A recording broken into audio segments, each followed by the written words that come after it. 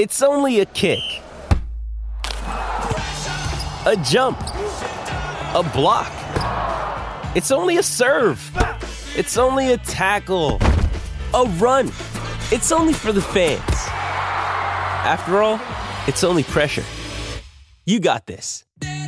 Adidas.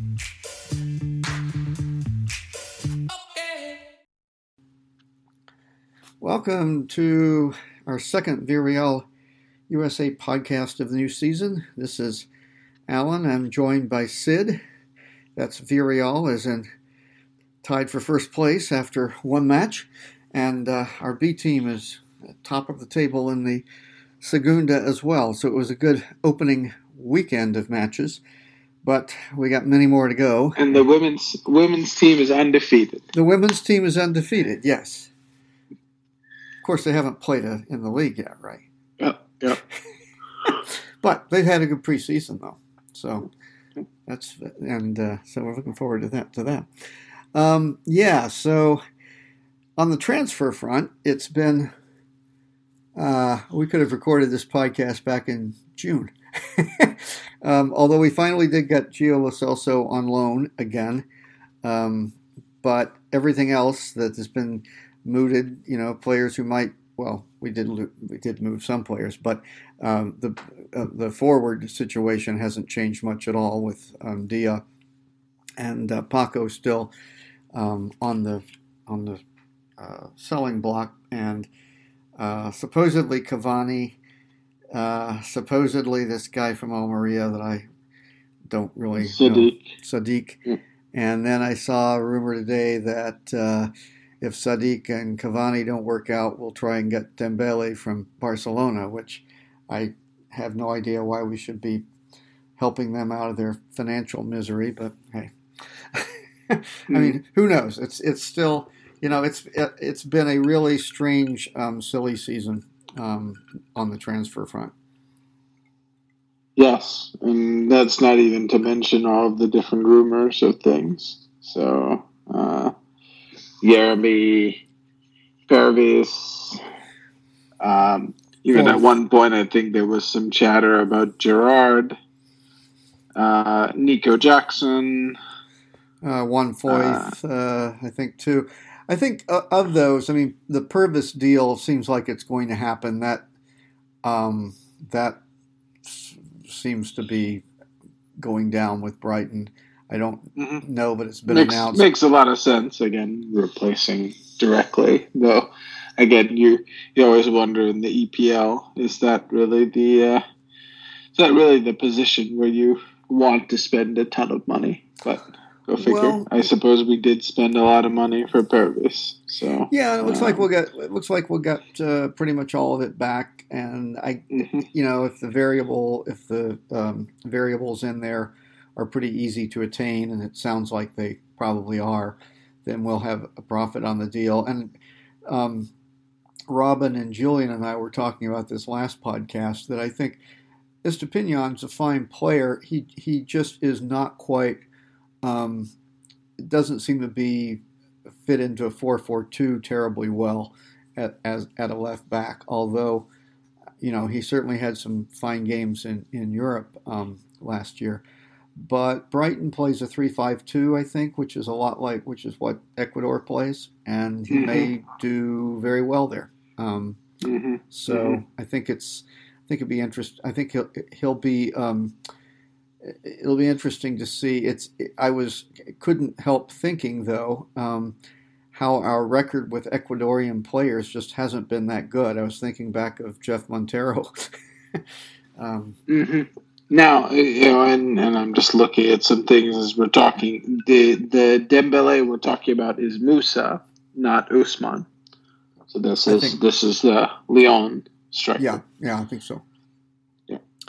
So, though he was on loan at Atletico, so right, he's not completely unfamiliar to us. No, the person.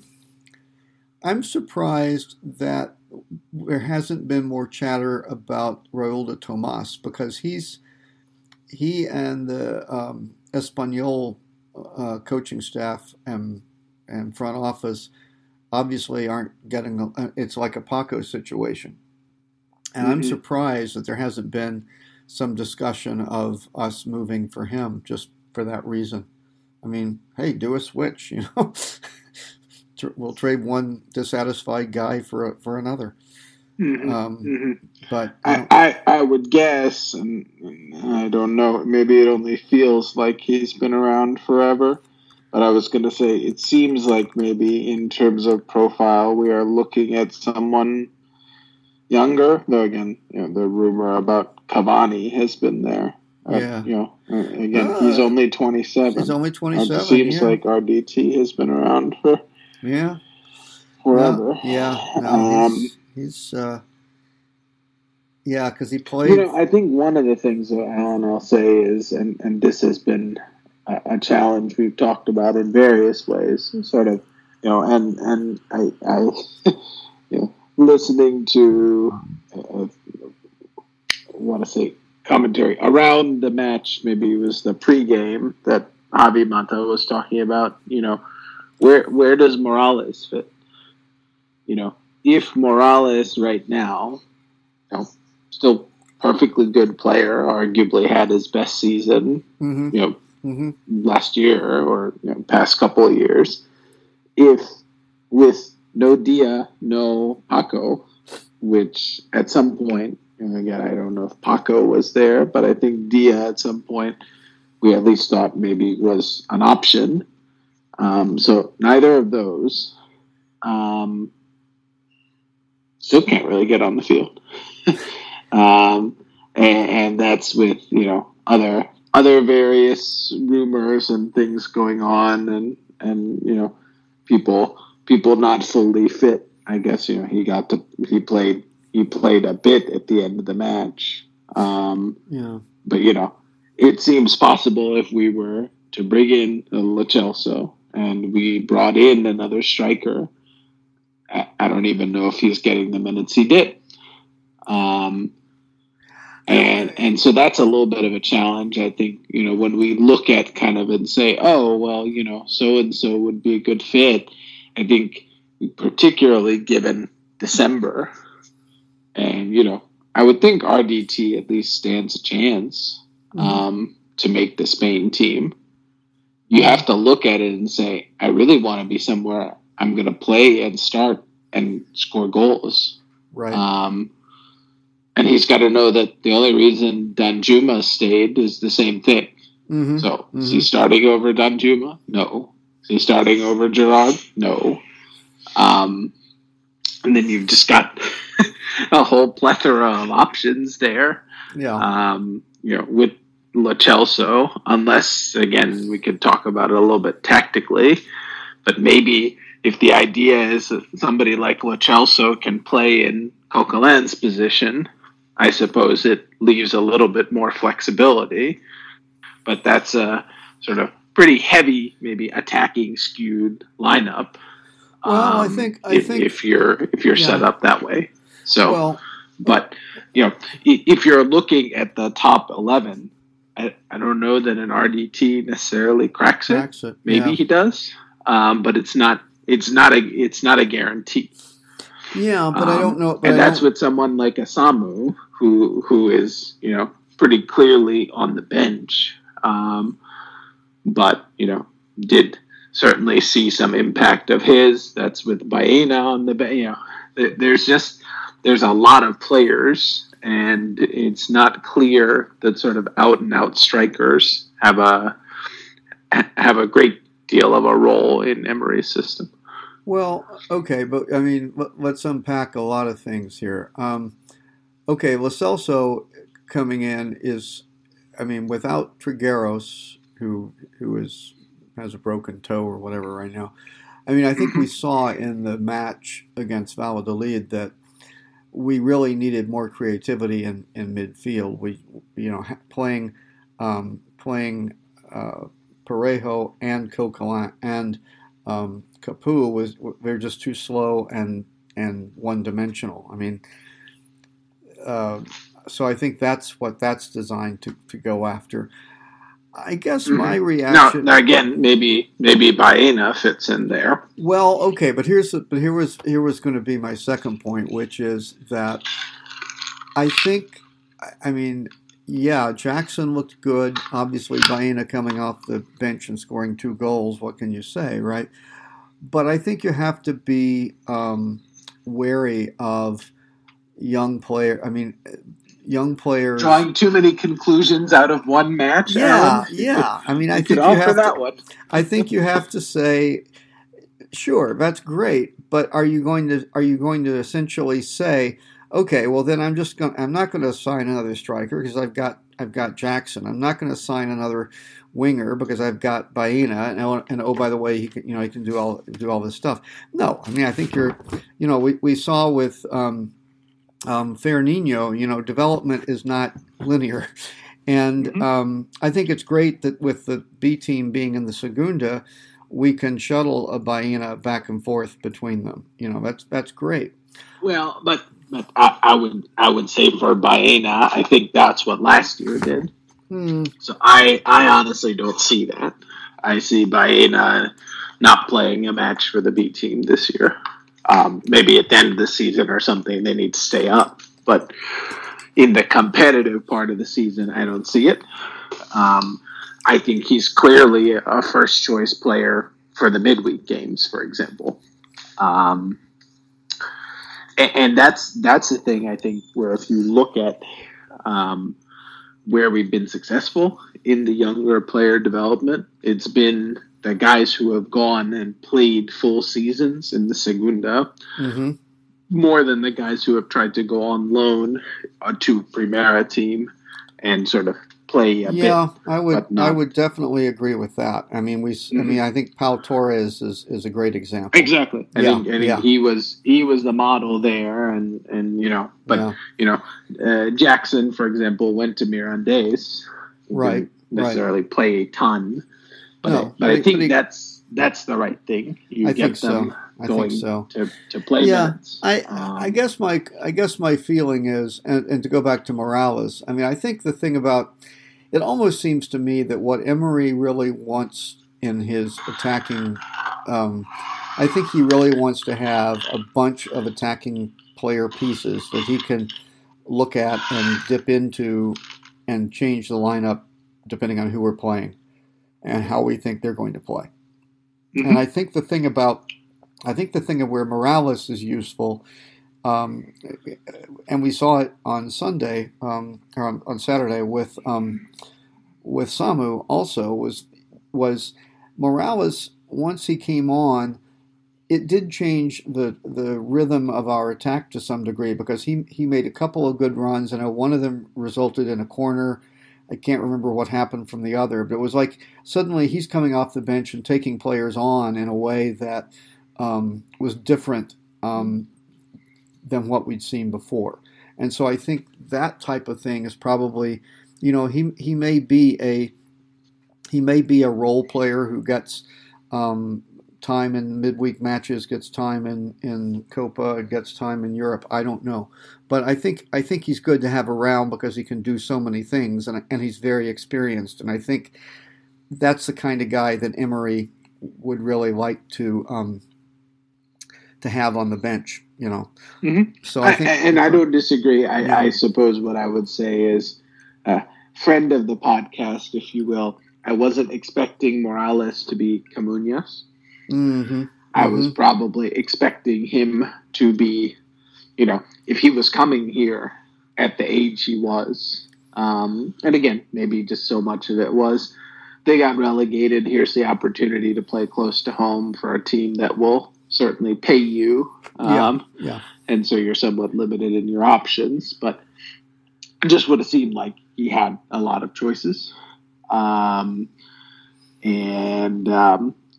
would have expected the thought of sort of some regularity of playing time being a piece of it. And nobody's to say that won't happen. I think it's just I'm a little bit surprised maybe by how much competition he will have. Yeah, so and to be fair, I think part of that competition probably wasn't visualized to be as strong as it now is. I mean, I think in the preseason, Baena and Jackson both just really impressed. And so that that's been a big thing.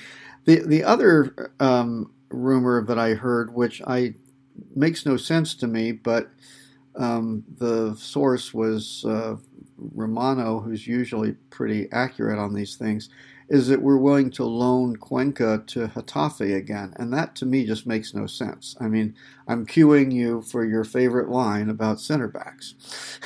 Why would we get rid of him when we only have Mandi behind Pau and Albiol? Now, granted, Albiol is, I have a feeling that when he's 52 and he can barely move, he's still going to be playing center back, but he's just going to position himself in the right place as soon as the game starts.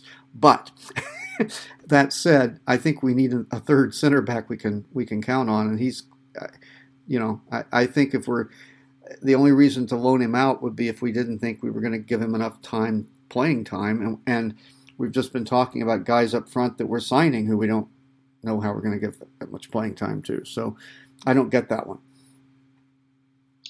Yeah, I'm not sure. The only thing I can say there is maybe he just didn't convince. And again, seemed like he would have convinced doing decently well in the Primera. But one thing we've certainly talked about is the difficulty of playing center back in our system. And, Emery's system's a little bit different, but it does rely on the first pass of the center back in some significant ways, just as, Asenjo wasn't workable as the keeper on a go-forward basis. So I wonder if there's something there that just. I don't know. Maybe, I haven't seen him. I didn't see him in preseason to know. But I was surprised that because by all indications he had performed well last season for Getafe, so I could understand why they'd want him back. But I figured that for us it would be somebody we would hang on to and sort of try and move into the center back, at least a third center back position. So I don't know. I will say that one of the things that is we did something of that nature on Saturday. I'm trying to remember. We brought in we brought in Mandi for Foyth late on. Mandi for Foyth, but then Mandi played at right back. Yeah, as far as I could tell. Yeah. So I just wonder, does that mean that though we thought, Foyth was preferred at right back, does that mean that there's actually some option if he's not playing at right back, he'd play in the middle? Yeah, I don't know. Maybe. I mean, I don't. It seems odd that you take a guy who's been. I mean, as right back, he's been just incredible, and then try to move him to a different position occasionally. I don't really see the rationale for that, but I suppose it could be. I kind of viewed it more or less as maybe just an emergency thing because we don't have Kiko or whatever, is it Kiko that we Kike Feminius, yeah. And since he's not back yet from his injury, we were short on that side, and so that was maybe he was giving Foyth a time off. Foyth seemed a little irritated when he came off, I noticed, and I don't know if he was complaining that he should have been subbed sooner or what. But by the time we scored, I mean, they showed him laughing on the bench and everything, so I don't think it was a big deal. But I just kind of wondered if maybe he wanted to be subbed a little sooner for some reason. I don't know. Yeah, definitely not a guy regularly subbed, so maybe it was a muscle or something. Yeah, or just it's hard to know. I mean, it was a fatigue early in the season. Also yeah, very early in the season, it was very hot. They had the various hydration breaks and everything, and so I don't know. I don't know what he maybe he said something during the second hydration break that he was like, yeah, I think I should maybe come out, and then it took another 10 minutes to do it or something. I don't know.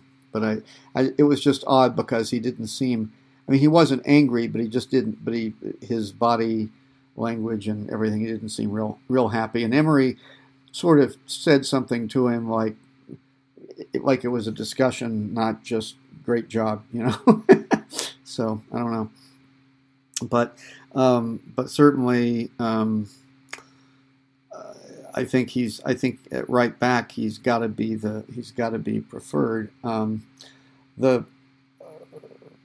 biggest concern I had watching the match, I guess, was the lack of build up through the middle with our midfield, and we were really one-sided for most of the match there, it seemed to me. We were very much one-sided for most of the match, and probably surprising which side it was. Mm-hmm. Because we would have expected with Pedraza on the left that would have been a lot of it. But yeah. Again, my sort of overarching takeaway, and perhaps even for the B team, was if you win and you don't play well early in the season, that's really the thing you want, because you know there's going to be room for improvement, mm-hmm. and particularly for the A team, and I think people were discussing on the broadcast I saw, what should be the reasonable goal. And I think the commentator said correctly is to try and get in the top four. Mm-hmm. Mm-hmm. You don't have the same European demands this year, and the squad is good enough, the manager is good enough. Mm-hmm. So I think that has to be the push, and these are the kinds of games. It felt like in many ways that we would find a way just to concede late and give up 2 points. Yes. So I think it's important, and again, maybe the youth had a little bit to do with it, that we did have some fresh legs there to hit on the counter and get that second goal. Mm-hmm. And that seemed to really take the air out of Valladolid. Yeah, I think so. I want to take a short break, and then when we come back, I want to switch gears and talk about finances a little bit. With threats to our nation waiting around every corner, adaptability is more important than ever. When conditions change without notice, quick strategic thinking is crucial. And with obstacles consistently impending, determination is essential in overcoming them. It's this willingness, decisiveness, and resilience that sets Marines apart. With our fighting spirit, we don't just fight battles, we win them. Marines are the constant our nation counts on to fight the unknown. And through adaptable problem solving, we do just that. Learn more at Marines.com. When you need mealtime inspiration, it's worth shopping Kroger, where you'll find over 30,000 mouth-watering choices that excite your inner foodie. And no matter what tasty choice you make, you'll enjoy our everyday low prices, plus extra ways to save, like digital coupons worth over $600 each week. You can also save up to $1 off per gallon at the pump with fuel points. More savings and more inspiring flavors make shopping Kroger worth it every time. Kroger, fresh for everyone. Fuel restrictions apply. And I guess my thought about finances is that we, here we are, a lot of the way through the window, and it seems like a lot of teams in Spain are having difficulty registering players, coming up with money to buy players. Which, on the one hand, it's like, well, yeah, you ought to manage your... And other teams don't seem to, right? Well, I wasn't going to go there. I mean, the theme, yes, Barcelona is pulling many levers, shall we say. But I guess the question I have, or the thought I had, is that, the EPL is already become financially dominant. But I feel like the what's with the salary cap being applied the way it is in Spain more than other countries. I really don't quite know if it's to do. Is Spain not giving credit for COVID related issues in the same way that other countries are, or that FIFA is with fair play? I assume there's still FIFA fair play. I haven't heard anything about it recently, but it just seems like clubs in other countries have found ways to get around rules. And I mean, Betis. I mean, I'm not even just thinking about Villarreal. You know, Betis have the same problem. I mean, I can see that in our case, we certainly will have less income because we're not in the Champions League again. But I'm a little surprised that a team as well run as Villarreal and a team as well run as Betis is having trouble meeting the financial criteria.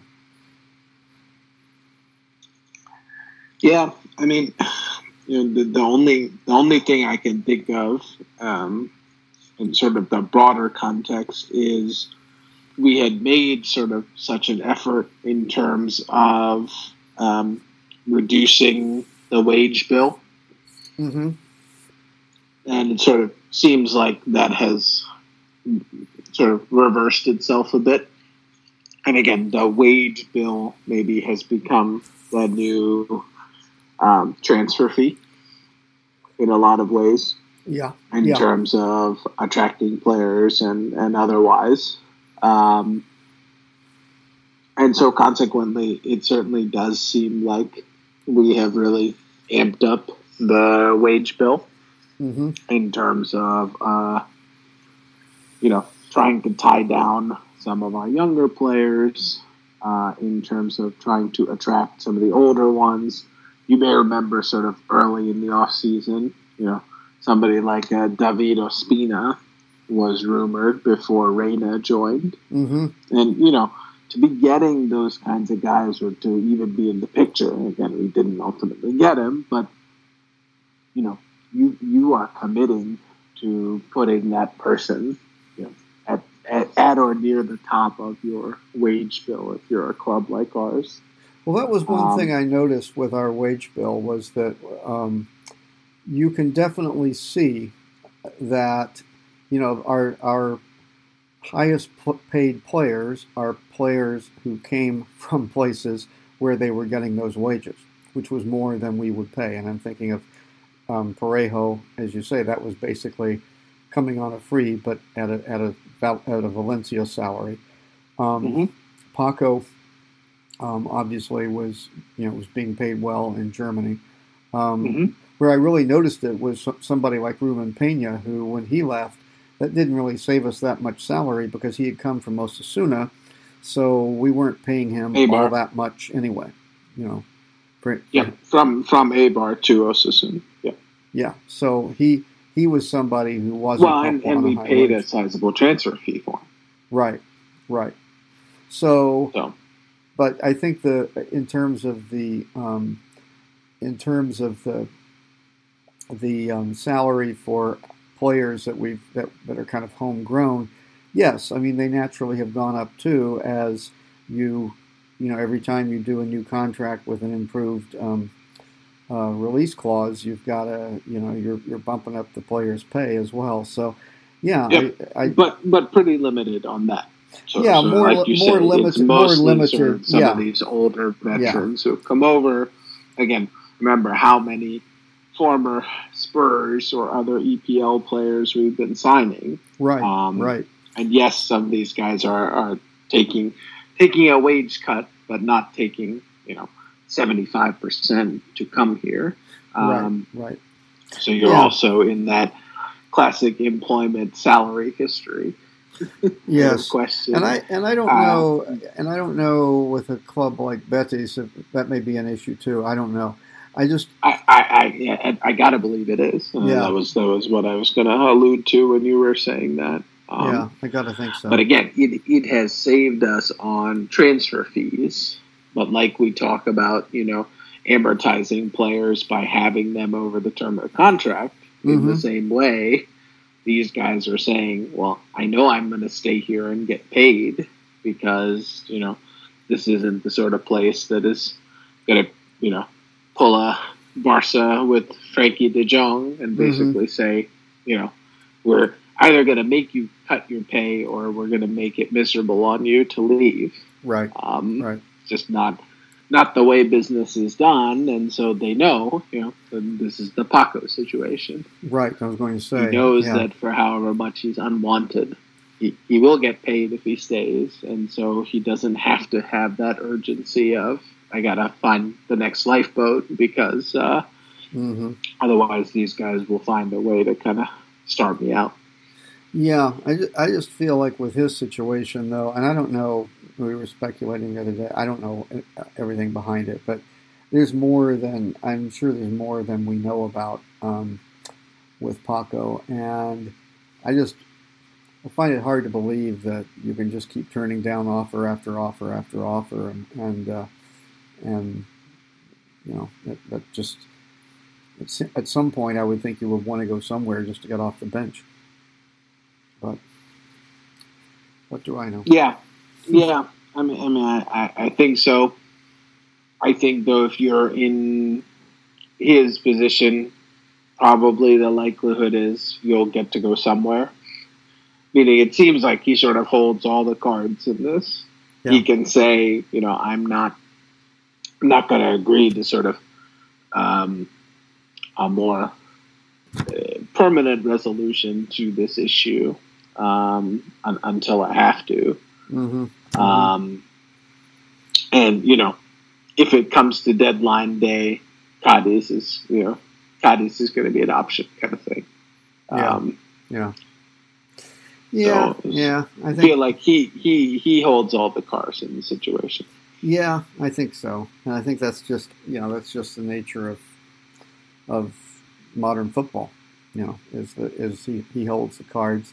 Kind of like Raúl de Tomàs holds the cards at Espanyol. I mean, he doesn't have to do anything. And also Paco, I think, if I'm not mistaken, is our top wage earner. I think he's next. No, I think Parejo is. Let me check. But he's up there. But he's not the top. I got to find I can't remember what the name of the website is. I know I bookmarked it, but. I'm pretty sure. But I'm pretty sure he's the top he's one of the top 3 or 4. Part of where this whole thing is. Yeah. He's. Here we are. This is. I don't know how much I believe this one. This is. Oh, this is because it's in. No, I want the other one. This one's net, and then what gross. But I believe that. But I think the other interesting thing about this window is, I was just going to say, looking at the whole thing, it seems like we've lost a lot of players, but I don't know if we've actually lost quality. Yeah. I don't know if we actually maybe even have gained quality with some of the younger guys who have been given an opportunity. So it's an interesting one in that it feels like, boy, there's been a lot of turnover here. But it also feels like it's a lot of turnover in, like, players 15 to 18 in the squad. It's not so much, none of the starting 11, the sort of set starting 11 guys are gone.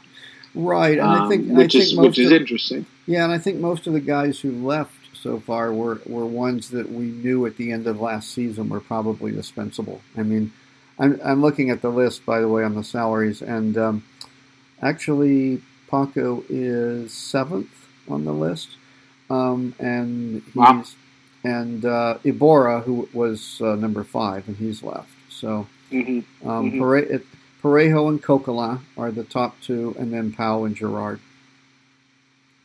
Okay. And then Rulli and Mandy, for some reason, and Albiol. So, and then it goes down from there. But it's like most of the players that we've moved on were on good salary, but we're not in the top of our group. Even Estepinian, if he moves, I mean, we bought him from Watford, so he's not going to be that. Doesn't have that much of a salary. Moy was one of our lesser wage earners. Dia is kind of in the middle of the pack. He's earning Mm-hmm. but he's earning as about the same amount as Jeremy in his new contract and Danjuma. So just kind of look at it that way. Dia's probably somebody that we're happy to move on of that group. But yeah, I mean, Paco would definitely save some salary and would free up a roster spot, but he's not our top earner. So, I mean, I think in general the team has been trying to sort of move to be fair to players, but it's hard when you have a retrenchment when you're in the Champions League one year and then the next year you're not, and I think that. I know we didn't budget for as much money to come in from the Champions League as we got, but I don't think we can budget for very much. Even if you win the Conference League, it's not a big payoff. It's like the Europa League was 10, 15 years ago. So. But I think something else that shouldn't be undersold is how much player movement there has been since Emery. Mm-hmm. So, I mean, we're really talking about 2/3 of the team has come in that time.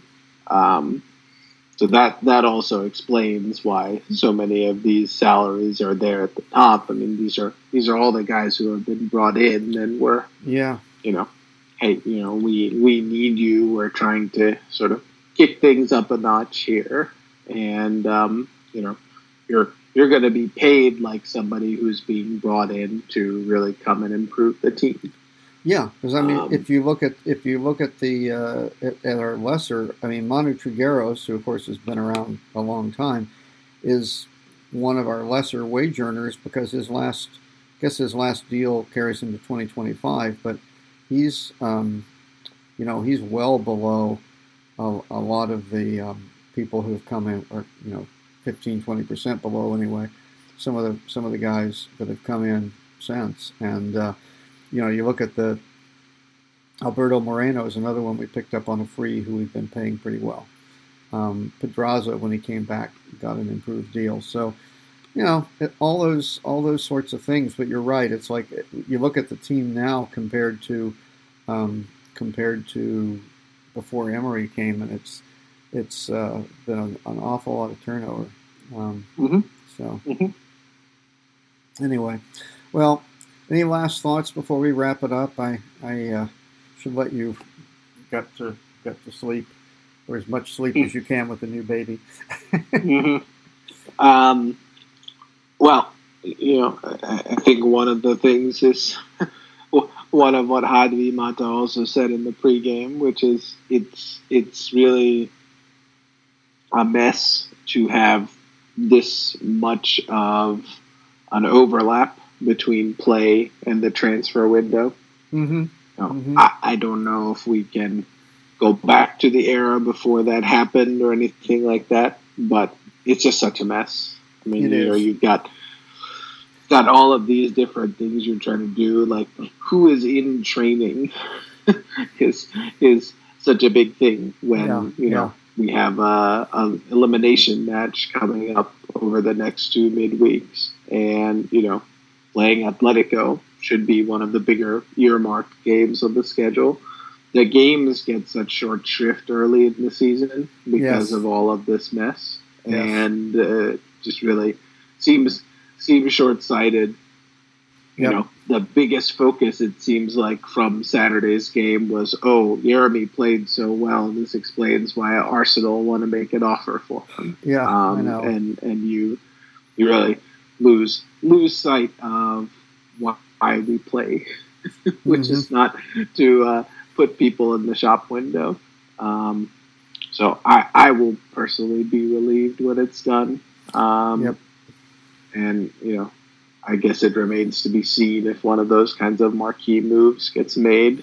The only thing you can say in fairness to counteract what I was saying about seeming to have 12 attacking players is, I guess even if something like that does happen, doesn't seem like we're at a loss for option. We may have lost significant quality, but not in quantity of replacements. So Right. Yeah, I agree with you. I think the the people who say they're against modern football for exactly these sorts of reasons, I can't dispute that. I mean, it was a lot nicer back when you knew what your roster would be well before the season started. And it's always been a problem in Spain that as long as I can remember. I remember Jonathan de Guzman playing against us and scoring a goal before we bought him that one year. Just stuff like that. I mean, I understand having a transfer window in December or January. That's always going to happen, but I don't understand why. It does seem to make it very difficult. I mean, I was looking at Lo Celso. He arrives. Comes over from London and he's training the next day. Now, granted, he was here last year, so I mean, I'm sure the training and everything is familiar. But you have to, especially this year with the World Cup being when it is and everything, you kind of want to get off to a fast start, and it's so hard to do when your team pieces are moving around, and but. Maybe, who knows, maybe Emery likes the challenge. I mean, he certainly loves to tinker with everything he's got. Maybe he'll be perfectly happy to deal with players as they come in and replace ones that, I think most of the ones that have left, though, as we said, were ones that he didn't have significant plans for anyway.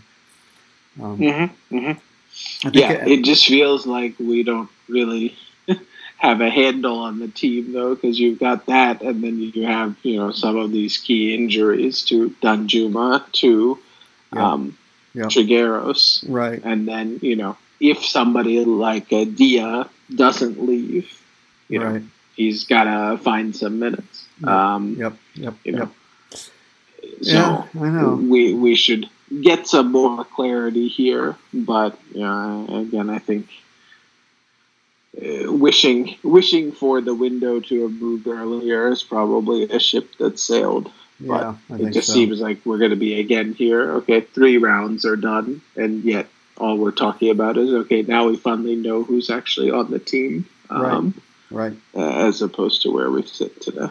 Yeah. Well, we'll try to focus on the matches as much as we can. But I know it's been difficult. Anyway, this is Alan for Sid. Endavant Villarreal were, first matches were good, and at least in terms of results, I think we all recognize there's room for improvement, but can't complain about the results. And we'll see where we are next week. We'll see where we are in 2 weeks. So until then, Endavant Villarreal.